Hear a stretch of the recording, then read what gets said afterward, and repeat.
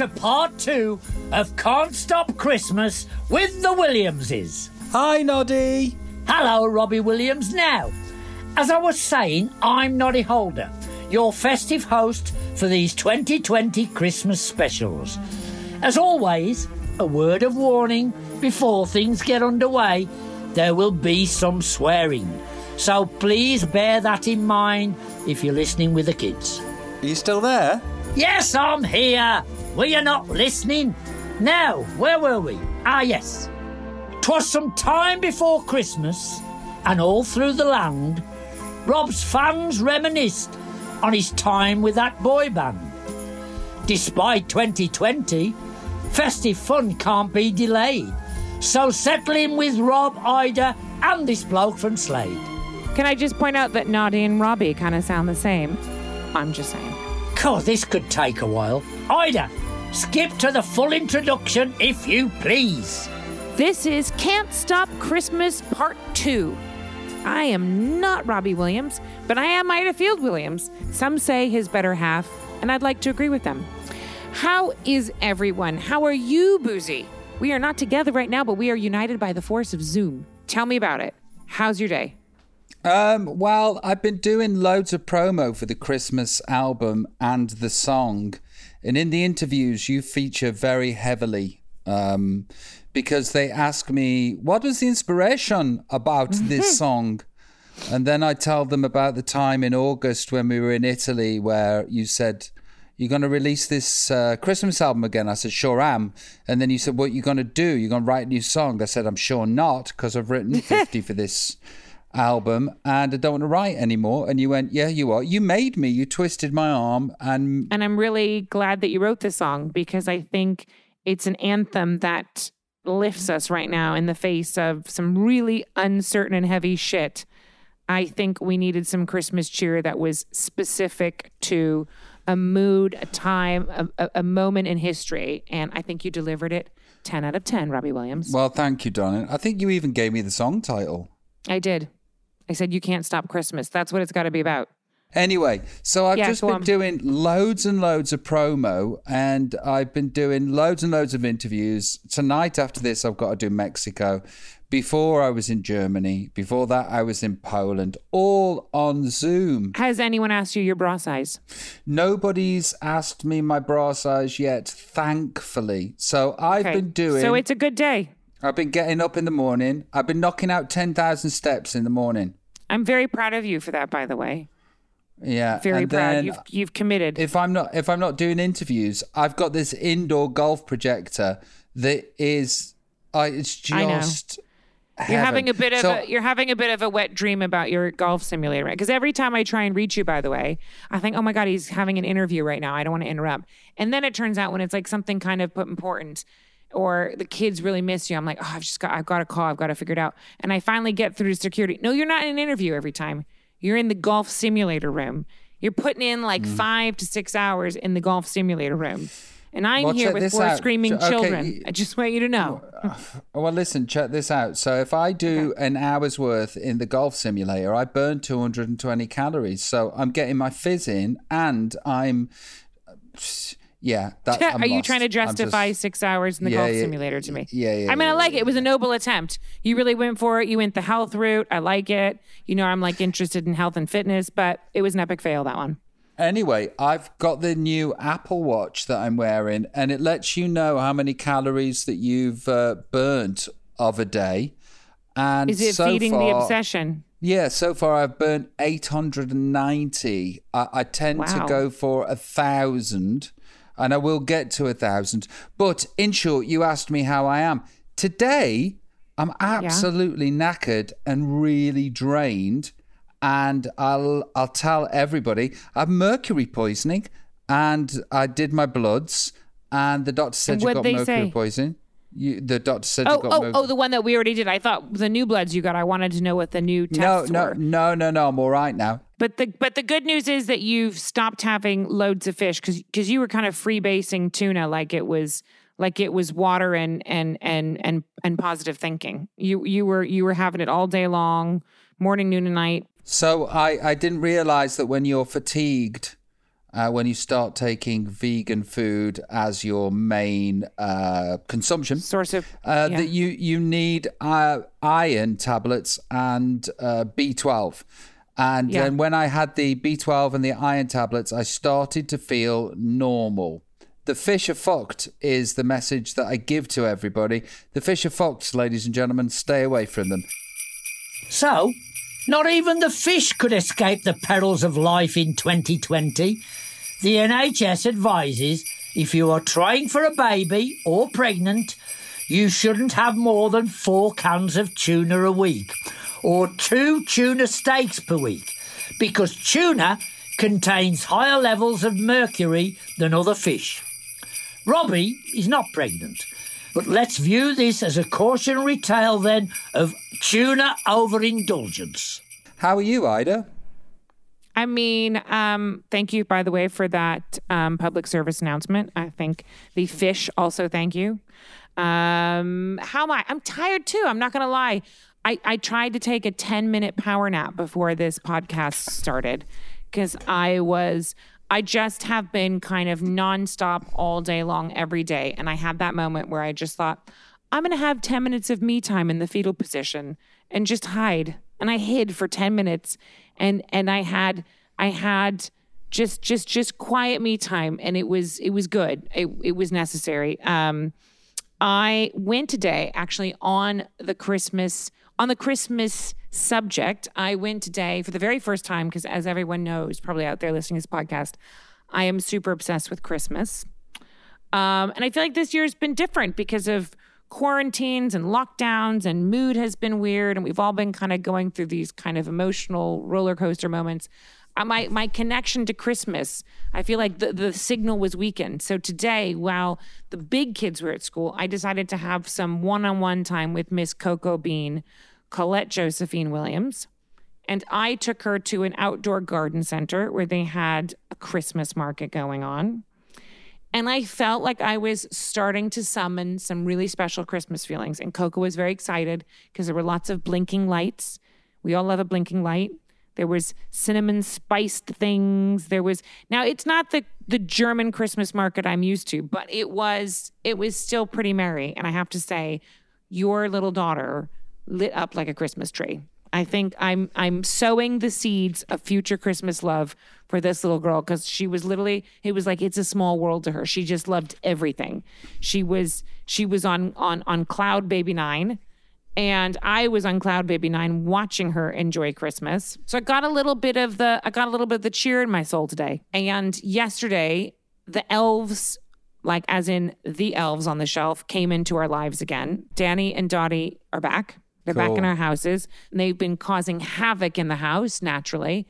So I think in the last 24 hours, Dottie and Danny have come into our lives. I took Coco to a Christmas market, and I'm starting to feel a little bit of Santa's pull. And I'm really happy that I'm feeling Christmas and that I'm listening to your song, and that it's all starting to brew. It's like the car was like having trouble getting out of the garage, and now the wheels are moving a little bit, and I'm like, okay, here we go, sled. Do you know what's interesting? It's like all we have to do is ask each other, how are you?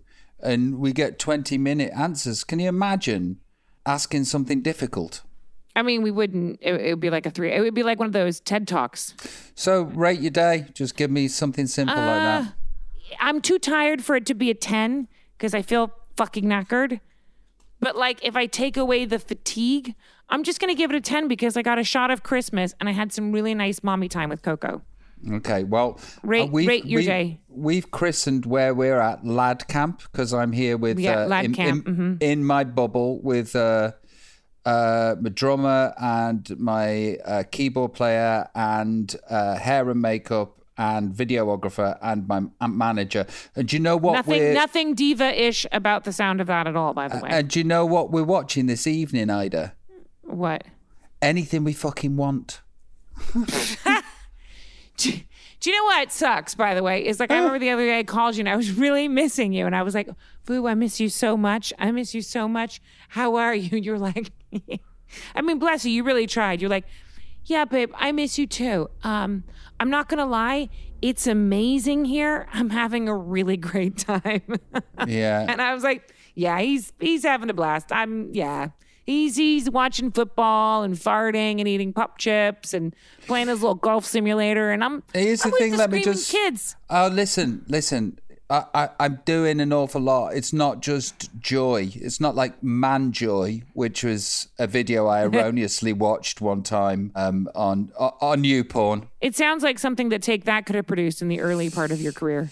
But look, I'm getting a lot done. I'm facilitating our children's future by making sure that this album does well and the song does well. And, I thought you were going to say that Daddy knows how to putt. And Daddy now knows how to use his 3-wood. But let me just bring this up with you, which is interesting, right? Okay. So, with a capital I? Yeah, like I call you. Yeah. You're seldomly accessible. I disagree. Well, you can disagree, but just check your missed calls. Okay. And then I'm always accessible, but then no. But then when you can't get through to me once, you phone up and you give me a semi-hard time. Now, lovely listeners, you may already be one step into Christmas ahead of me, but this is the point of the podcast. Happens most episodes. Nothing to alarm anyone, where we're about to tread lightly into a couple's argument. Spoiler alert! Spoiler alert! It'll all be okay in the end. Listen, I am gonna call you out on something. Here we go. Okay. Thanksgiving. Yeah? Thanksgiving. I'm just gonna say the word Thanksgiving. I didn't know it was Thanksgiving. I know, you forgot it was Thanksgiving and did not call us all day. It wasn't until almost 10 p.m. that I heard from you because someone reminded you it was Thanksgiving. Let me tell you, buddy, I was crying because I had a sad Thanksgiving because you were gone, Mom was gone, and I was all by myself with the kids. You were playing golf. Is it only a one-way walkie-talkie, the phone you've got? I tried calling you. I couldn't get through to you. Can you not phone? I did. I called Michael too. As if I must have been very, very busy. I didn't know that it was Thanksgiving. Do you know why I didn't know it's Thanksgiving? I can't wait for the answer. Because I'm not fucking American. I knew you were going to say, do you know what I was going to say? He was going to say, I'm not fucking bothered. But I thought, no, he wouldn't shit on my holiday that hard. Yeah. Because he knows how much I love Thanksgiving. But no, you did. You did a bit of a poopy on my Thanksgiving just now. I'm just going through my recent phone calls. There are plenty of unanswered calls from you, is all I'm saying. Anyway, in short, I love you. We've got a special guest today. Wait.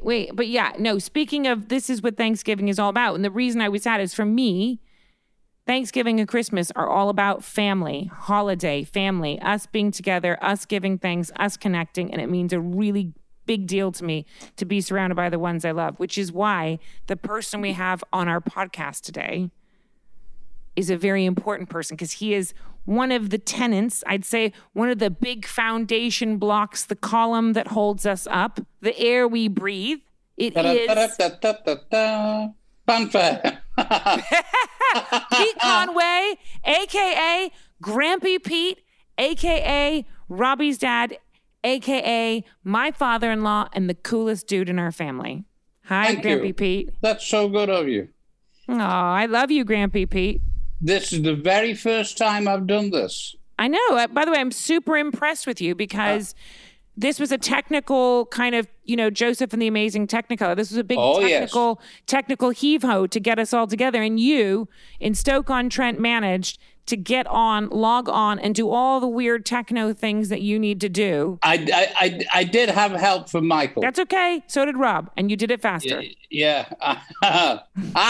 Can I talk about Rob? Can I ask you a question? Yes. Did you ring Rob on Bonfire Night?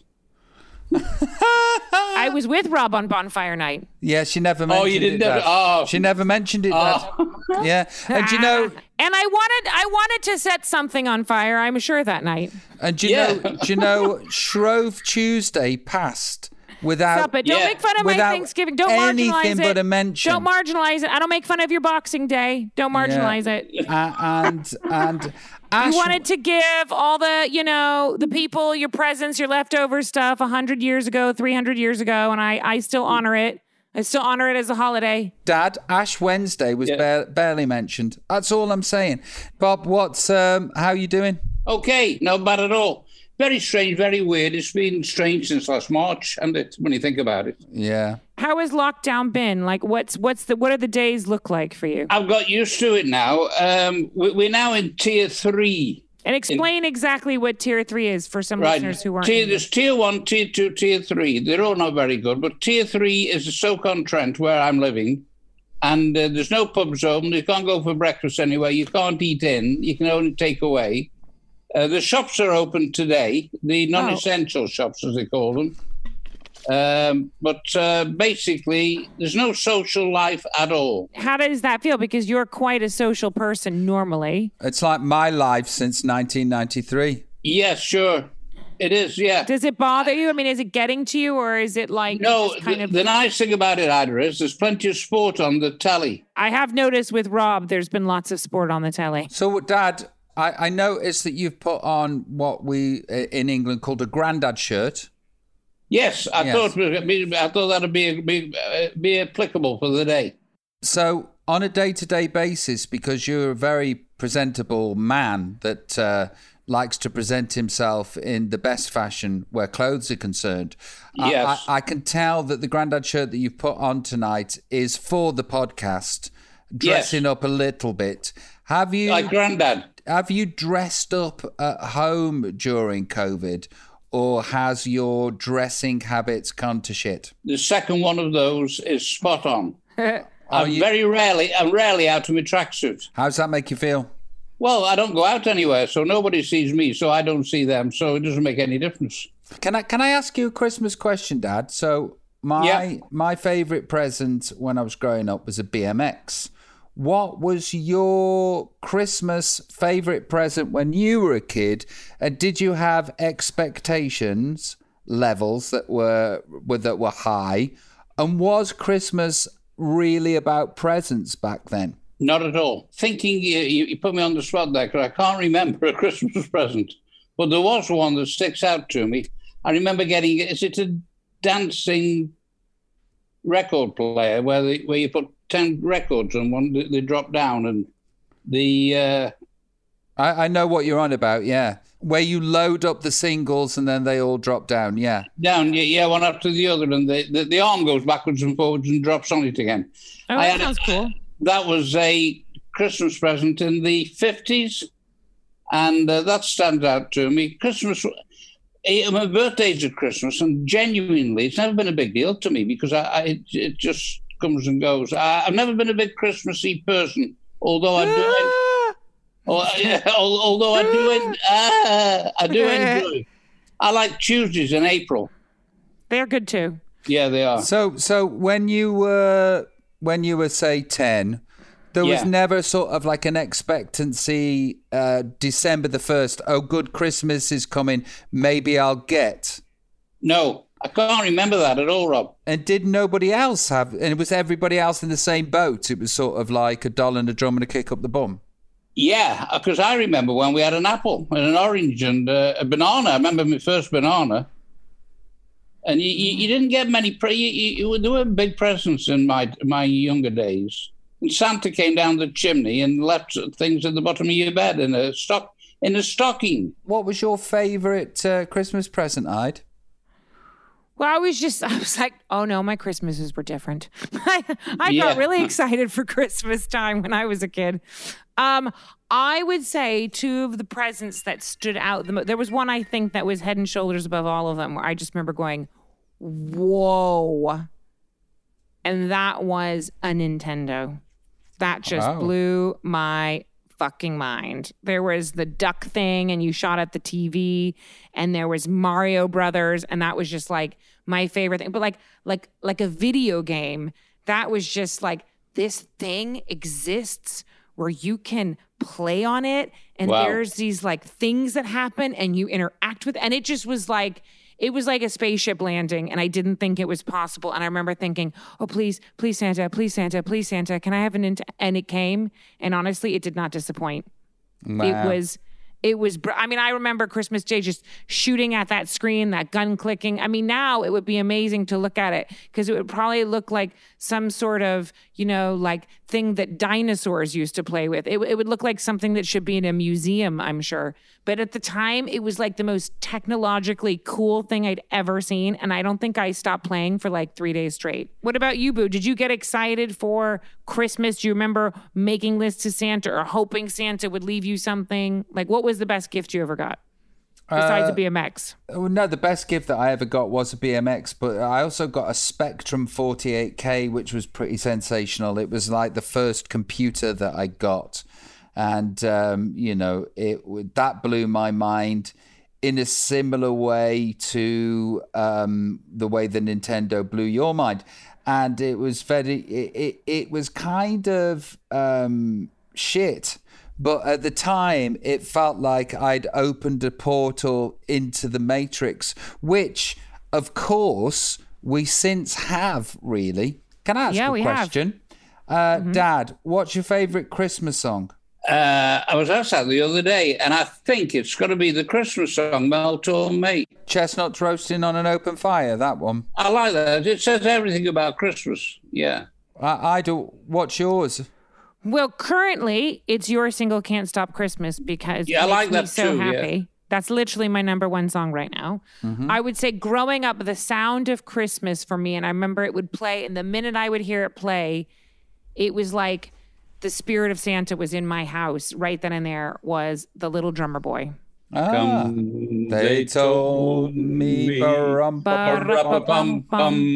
Can you cover that one day, babe? It's a pretty special Christmas song. Bing Crosby did that with David Bowie. Bowie. I thought we could do that one. Yeah, we can do that one. Put it on the list. If I do it, actually, I only did those cover versions as a mechanism to get people to listen to my new songs anyway. Yeah, it was a great album, though. They're still talking about that this year, which is great. I love it. Yeah, well, hopefully it'll come around again. What's your favorite Christmas song? Fairy Tale of New York by the Pogues. That's right. But here's the thing about Christmas songs, right? I don't think I've met a Christmas song I don't like. Yeah, me neither. Because Christmas is fucking awesome. Correct. No, but okay, can you think of a Christmas song that you don't like, Dad? Not really, no. Can you, Ide? I'm sure there's some sort of like Christmas rap where I'm like, nah, that's not Christmas. But I can't think of it. No. I have to say, I do like most Christmas songs. Yeah, but some are too. better than. But then some of them do sound like not the old classic ones, because I have to say I'm a diehard fan of the old classic songs. But I have heard a bunch of new ones. I'm not naming and shaming, but they sound like elevator music. They do not capture the spirit of Christmas. You can write a Christmas song, doesn't mean it's Christmas. What are you talking about? New Christmas songs? Yeah, just I've heard some pretty wank Christmas songs in my time by various people. It is what it is, but they do not. I think you have to love Christmas in order to write a great Christmas song. I think you can tell. I do know what you're on about. And basically, I hear those songs in America where, not so much in England, because I don't think we go in an awful lot for writing seasonal music. And in America, you do hear songs and you could just tell it was like a box that they were ticking that day because, we better write a Christmas song. And you can just tell that they're not imbued with the spirit of Christmas like what I am. Yeah, you're imbued. I'm very proud of it, too, because I feel like that's part of Mrs. Claus's, journey in her life was to bring Mr. Claus to life.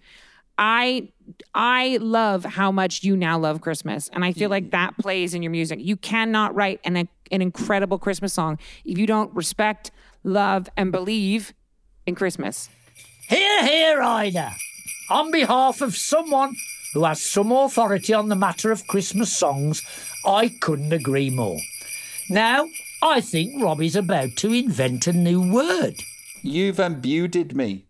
I've imbued. That sounds kind of like aggressive. Like there could be some sort of charge associated with imbued you. Is there anything for Christmas other than world peace? I'm asking my dad. World peace and the coronavirus to go away. Is there anything in particular that you want or need at Christmas? You just nailed it, bang on. The coronavirus to go away will be enough for me. That's great, that. Yeah, but so we can get back some normal. Let's be materialistic for once, though. Yeah, what's on your list, Pete? 2 new knees. Yeah. Okay, that's difficult to get, but we'll ask Santa. Yeah. No, I can cope with them, actually. And make me 10 again. Make you 10. Okay. Yeah. Well, I like me when I was 10. I'm not going to lie, Pete. You're asking a lot of kind of physiological. Oh, I can't even say the word. You're asking a lot of medical miracles from Santa this year. He's got a PhD. I don't know if he's an active doctor, but we'll see. I can be mentally 10, can't I?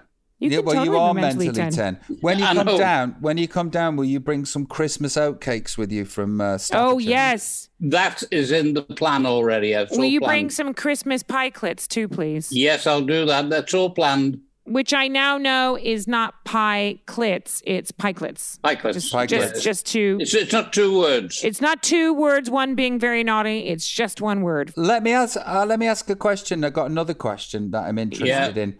What do you hate about Christmas, Dad? Nothing at all. I don't hate anything about anything, really. Can I let a secret out? Go on. It's just between us. Not a secret amongst my friends. I find Christmas cards strange things. Me too. I find Christmas cards strange things. Because, well, people you haven't seen for ages, people will ring you up and say, what's your new address? I want to send you. I haven't spoken to them. Oh, those kind of Christmas cards. I thought you meant like if we write you a Christmas card and we're like, Dear Grampy Pete. Oh, no. Oh, you mean like the family ones where you get like their family photo and you don't even like know who they are. And you're like, why do I have to put this on my chimney breast? I don't know you. This is from Simon and Elsie. And then they let you know like what they've been doing all year.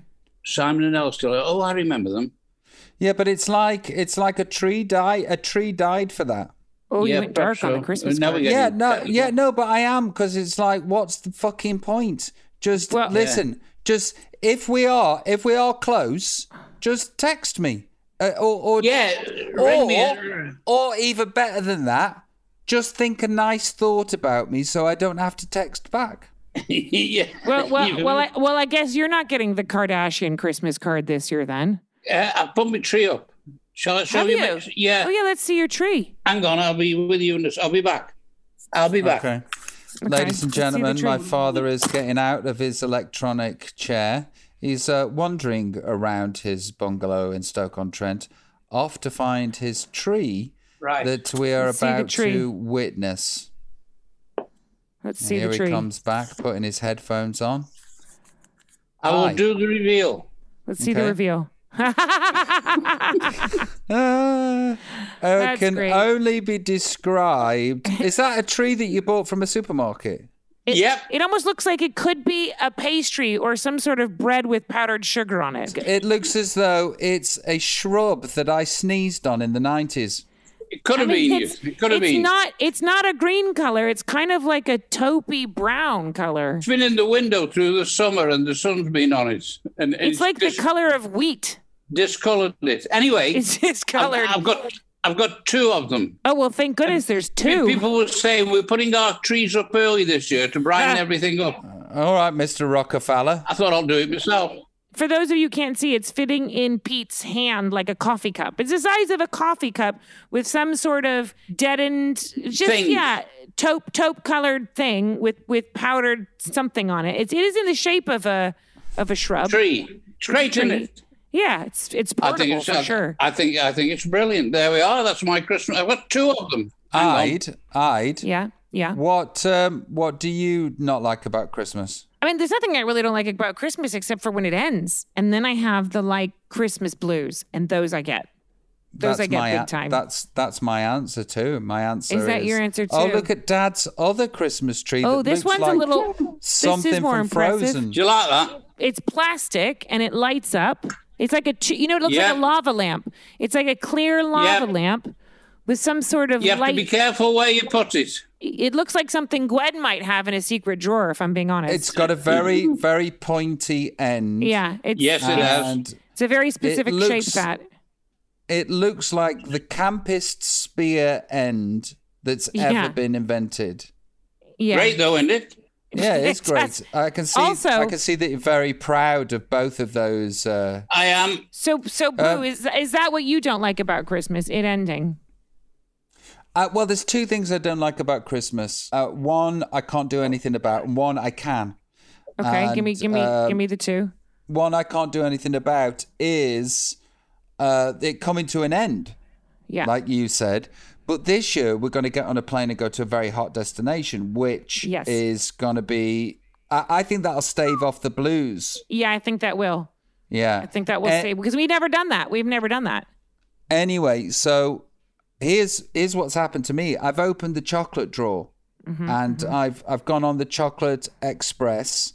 I can't stop eating chocolate. And this is the thing that the catastrophe that is Christmas is my diet goes to shit. And by the time the 25th comes around, it's already gone too far. Yeah. By the 27th, you sort of like making life-changing... Promises to yourself. Promises to yourself. And that's the kind of thing is like... It's the mixture of pain and pleasure. The pleasure of all that food and then the pain of being a size bigger than you would like to be. So that's the thing that I dislike about Christmas, if there's anything. Is there a Christmas? I know there's one Christmas food that you always look forward to. But is Boxing Day, which is your birthday. Will you tell everyone what you like to have for your birthday every year? I have trifle for my breakfast. I've had it for donkey's years. I can't remember how long, 30, 40 years I've had trifle for my breakfast on my birthday, which is Boxing Day. But not like a modern interpretation of trifle, like classic trifle. Well, the sherry trifle, fruit trifle, any kind. If it's trifle, it's breakfast. And that started, I think, a long time ago, and nothing in for breakfast, one Boxing Day, 30, 40 years ago. And there was trifle left over from last night. I had it for my breakfast. I had a really good day. Hello. Pete, we've lost you. The perils of having to be separated and tech fails. Do not worry. Pete shall return. I'm back. Shall I explain where I've been? Because I'm now in a different place. No, they can't see it anyway, Dad. I know, but I didn't want to alarm viewers that something was different with Pete. But you're in a different room now. Yeah, I went off. It just went down. My system went down. So I've come into the bedroom and I've plugged in there. We were mid-story on how that day that you had trifle, something really amazing happened. So you kept having the trifle. Yes, so I've done it ever since. So the trifle story will carry on for as long as I'm around, I should imagine. Dad, can't wait to see you at Christmas. Love you very much. Thanks for joining in with our Christmas Thanks. festival. I'm so excited to see you, Grampy Pete, and so are the kids. It's been really, really a pleasure. My pleasure tonight. Love you. Love you, Dad. And with that, it's almost time to wave a festive goodbye for another year. Nod, can I bump in, mate? Yeah. I know I'm not supposed to, but I just got a question to ask. Go on. How does it feel to have got a huge song over that line and made it into the epoch, the fabric of everybody's musical life at Christmas? Does it still move the needle for you in some way at Christmas, or do you just think, oh, there it is again? No, I like it every time I hear it. The best thing is now these days, don't forget our records. I mean, you're a newcomer to the Christmas market, aren't you, really? Yeah. This record, my record, we're going 47 years this year. Wow. That's a hell of a time. But I still get a kick when young kids come up to me in the street and they say, oh, you're that Mr. Christmas, ain't you? And I say, yeah. You sung that Christmas song, yeah. And they said, we've just done that at our carol concert at school. So that's a good legacy to have. That's brilliant for us. Does it do your head in that you've got a catchphrase? No, I like it. There ain't one day goes past in the year when I'm out and about that somebody don't shout it at me. And in December, of course, I get it 20, 30, 40, 50 times a day. And everybody who shouts it out at me thinks it's they're the first one to do it. They all think it's the first time I've heard it. That would absolutely do my head in. Does it just not? Is it not like fingers down a chalkboard when people do it? No, I'm used to it now. After all them years, it's just Zoom, So I just smile sweetly and accept it because you have to, don't you? But wasn't there a period like, I don't know, late 80s, early 90s where you were just like, oh, fuck off? There probably has been. The worst time it happens is if I'm in a restaurant having a meal with my mates or my family or whatever, and they're shouting it across the restaurant, at the top of the voice. I'm trying to hide in a corner sort of thing, especially around December time. You get all the Christmas parties in because I know the Christmas tapes going on, on the sound system in the restaurant. Yeah, and it's bound to happen. Yeah, it's going to come round to our record at some point. Yeah. So I'm sort of heads down.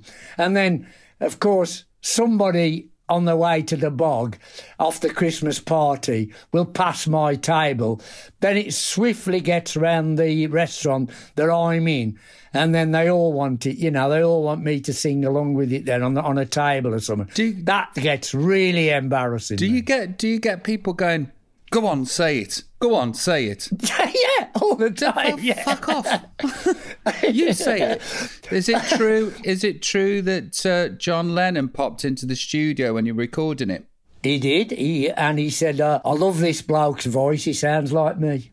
Is that what he said? Best compliment I ever had, yeah. Best compliment I ever had. What's funny, though, is people come up to me in the bars and that around and they say, oh, I love your Christmas record. And I say, oh, great, good. I'm glad you like it. They says, yeah, we always have it on every year. That I wish it could be Christmas every day. They all think my record's Woody's. And I answer to all these Christmas records. So, you guys just toured and toured and toured and toured till the wheels fell off. Was that? We did. Do you think that was a big reason why you just thought, I don't want to do this anymore? It was, yeah. In my case, it was, yeah. I felt we were getting on a treadmill. We'd been together 25 years, the same lineup, same four guys. And you get to a point, certainly in the late 80s for me, it was that it was album tour, year after year. And how many times can you do that? You can't keep doing it forever. I'd been in this bubble for so long with the same other three guys, and we'd been in the same bubble going round and round and round the world over and over again. And I just felt there was something else to do out there, new challenges, work with new people. And with me, boredom was really setting in. I was getting so stale inside my head as much as anything else. And I had to get out of that rut and start doing other things and working with other people, basically. And that's why I let it go. Is there nothing in your ego that says, I've got this vast amount of work that we've done, and, the 70s... You were one of, if not the biggest selling acts of the 70s. We were the biggest selling singles act, yeah. The biggest selling singles act of the 70s, yeah. I knew that fact.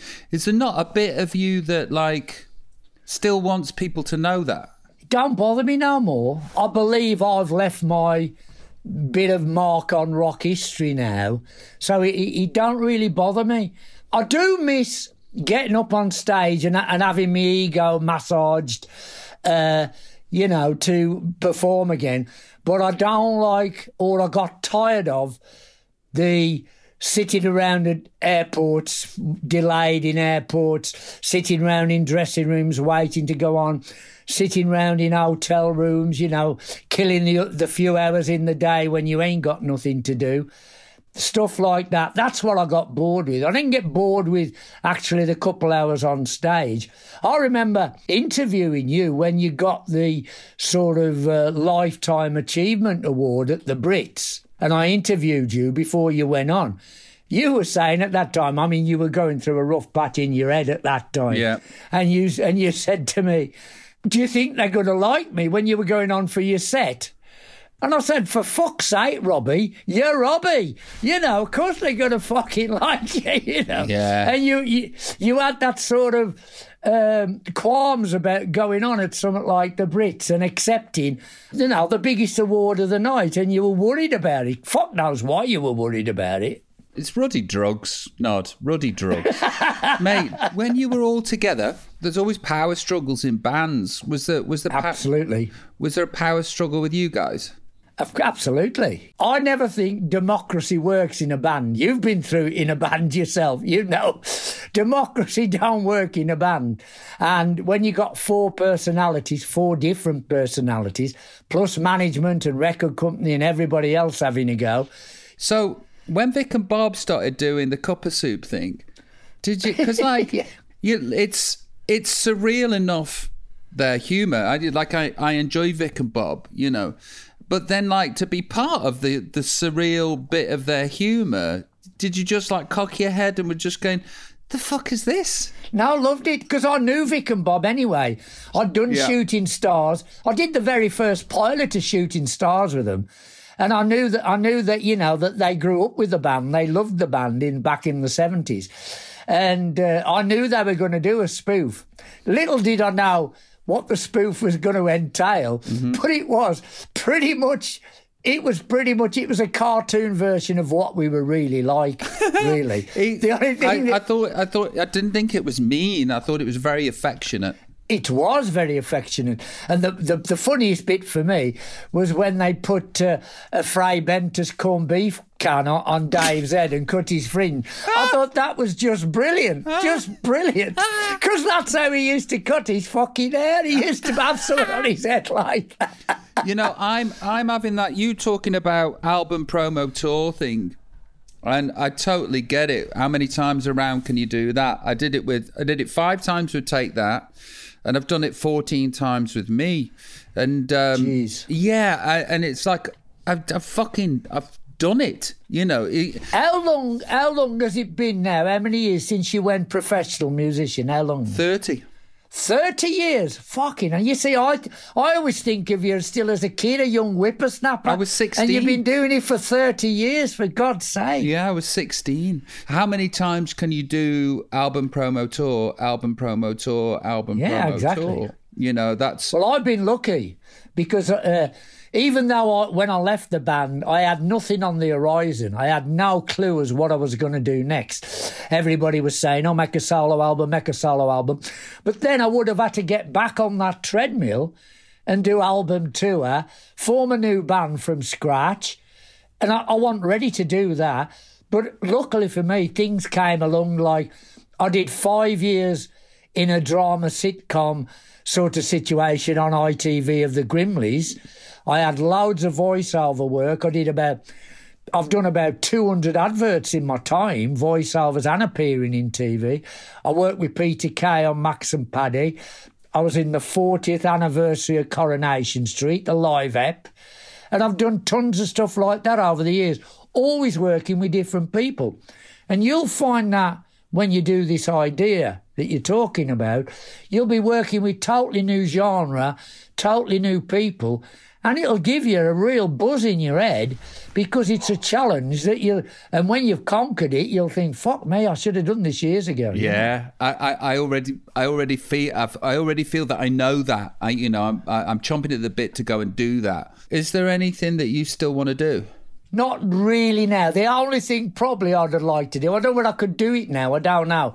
But the one thing I wish I would have had a chance to do would be play a villain in something like Columbo. I'd love to have been in Columbo and played a villain. Hey, do you want to be a villain in my new TV show? Well, you never know. As long as there ain't many lines. I can't remember lines anymore. I'm too old for all that. well, we'll just put the lines into you. That's what they do now. They put an earphone in to this side, and then they listen to the lines, and then they just repeat them. That's what I'm going to do. Oh, that's funny. That's funny. Let me ask you this question, because at some point, I just stopped being able to retain the information about the lyrics in my songs, and even things like Angels and like the big ones. Yeah. And let me entertain you. I need an auto cue.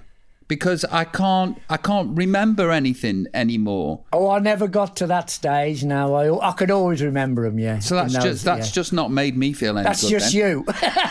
No, it's not just you. Everybody uses the auto cue now, don't they? If you did a gig now, do you think you'd have to use an auto cue or not? Oh yeah.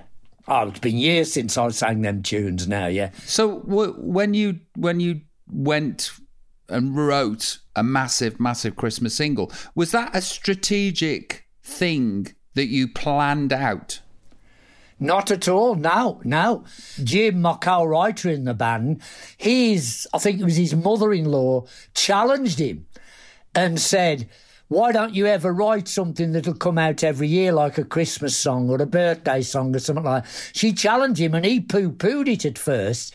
Then he remembered a song I'd written way back in the hippie days. It was actually the first song I'd ever written, and it was called Buy Me a Rocking Chair.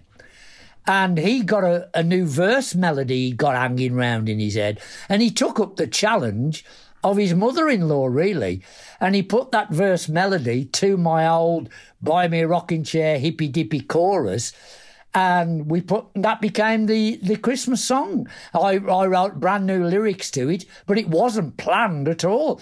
It worked out good. We went in the studio.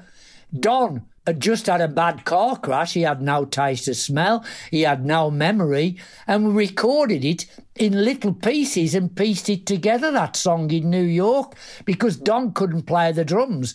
He couldn't remember the song from start to finish because of the after effects of his car crash. So it was totally a fluke, really. Did you write any more Christmas songs that weren't it? No, that was it. No, we never did it again. We thought that this one was so big, all over the world, excepting for America, that we thought we're never going to top this. It's no good trying to do another one. Was there a point where you sort of like, oh, it's gone again? Oh, it's gone again. And then was there a point where you just go, where you stop getting surprised that it's gone again? It takes a life of its own, that sort of thing, especially Christmas ones. It was never deleted. You get records deleted off the record company roster where they push it or whatever. But with Merry Christmas, they just put it out every year, and that's how it used to work, and it used to chart every year. What I want to ask you, when you were at that stage, when that first album wasn't breaking, and you were on the line of, is it ever going to happen? Then suddenly, out the blue, Angels came out. Was it as a last resort single? I don't know. But then it took off to become the classic it has become. What did you think then? Did you think of I'm fucked here? Did you think that with the first album? And then Angels happened and it all went right? What point were you at before Angels? I think you might understand this, that there's this sort of eternal delusion that I have, that I think most people with show-off-itis can have, that if you throw enough shit at a wall, some of it's going to stick. You got it. And I didn't know, but a memo had gone around the record company saying we're going to drop Robbie Williams, and then they gave this song a chance, and off it went. But to be honest with you, and I can't say it was cocaine because, cocaine makes you delusional, because I was sober at the time, but I always thought something was going to happen. There was not one bit of me that went left or right to say I'm fucked here. I know what you mean. And I don't know whether that is a knowing or delusion or a mixture of the two. But you know what it is? It's confidence in your own talent, which I don't think have ever appreciated yourself. The talent was always inside you.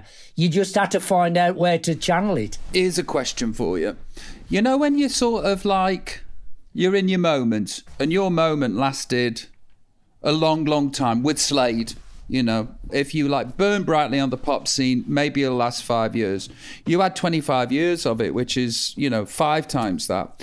So was there a time where you could feel that? Because there's most of the time, it feels like when I was Imperial, it felt like I'd go at the pool table and I couldn't miss. And you must have felt that feeling in Slade. We can't miss it. Just not that you'd put out any old shit, because you were trying to be the best. But you think you're indestructible, don't you? Yeah. Was there a moment where you found it slipping away? Lots of times, yeah. I think everybody's career, even the biggest acts ever in the world, the Beatles faced that, the Stones have faced it many times. Rock and roll goes like that, music goes like that.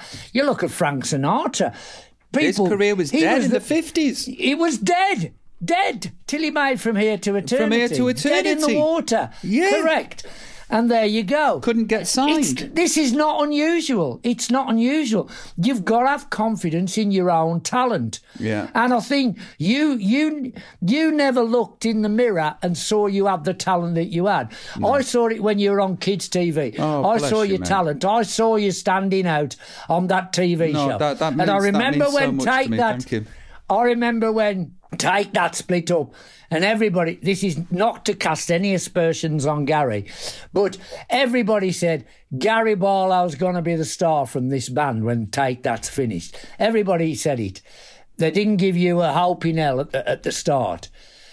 But you proved them wrong, because your talent was always there.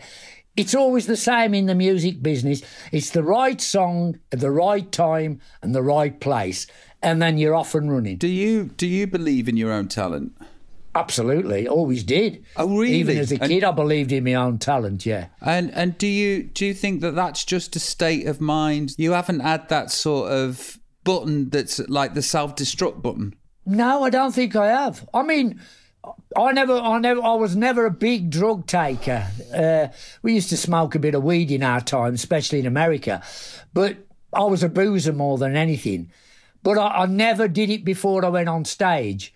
I always was able to perform to my 100% utmost. But even without, I mean, I haven't had a drink for 20 years and I haven't had drugs for a very, very long time. Even without that, there's sort of like something within me, a mechanism that is sort of broken, I would say. But I've done a load of stuff like therapy and stuff and family and all of that business and mum and dad and what happened and blah, blah, blah, blah, blah. You know, I like, you know, what you just said might have just changed my life ever so slightly in a big way, because I do believe that sort of like talent, that confidence in your own ability is a state of mind that you can just go into too. Definitely. But also, don't you think it's a very, very British thing to actually undercut yourself, undersell yourself? Yep. You know, it's quite an American thing to actually Correct. go, I'm good at this, I can do this, and I'm going to do this. But I've always felt, because I'm from Stoke, who am I to think that I can? Who am I? Do you understand what I'm saying? I do understand totally, because I was from the Black Country in the Midlands, Walsall. I would never thought when I was a kid that I could make a living out of music and make a successful living out of music. Don't forget, in my generation growing up, when you went to school and they asked you what you wanted to be and you said, I want to be a singer or go into music, you were the black sheep. You asked your dad. I was. You asked your dad. I was. That happened to me. No, that was an absolutely beautiful chat, and I think just before I go, it's interesting because you are a very, very humble man, but also don't believe it. Don't you believe it? No, to actually be humble but actually confident at the same time is something that I've just like a chink in the matrix where I've just gone, oh, you can actually believe in yourself and it can be okay. Do you know what I mean? You should do. As I said to you before you went and got your Brit Lifetime Achievement Award, I remember saying to you on that night, you're fucking Robbie. Mm-hmm. Don't forget you're Robbie. You know. Well, listen, I'm very, very grateful for the therapy. I'm very, very grateful for the chat. And, the bill's in the post. I won't ask you to say it, but happy Christmas.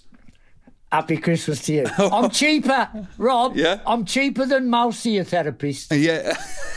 Well, I'm not sure about that. We'll see. And I look at your discography, and I've spent a lot of time watching your performances online on YouTube.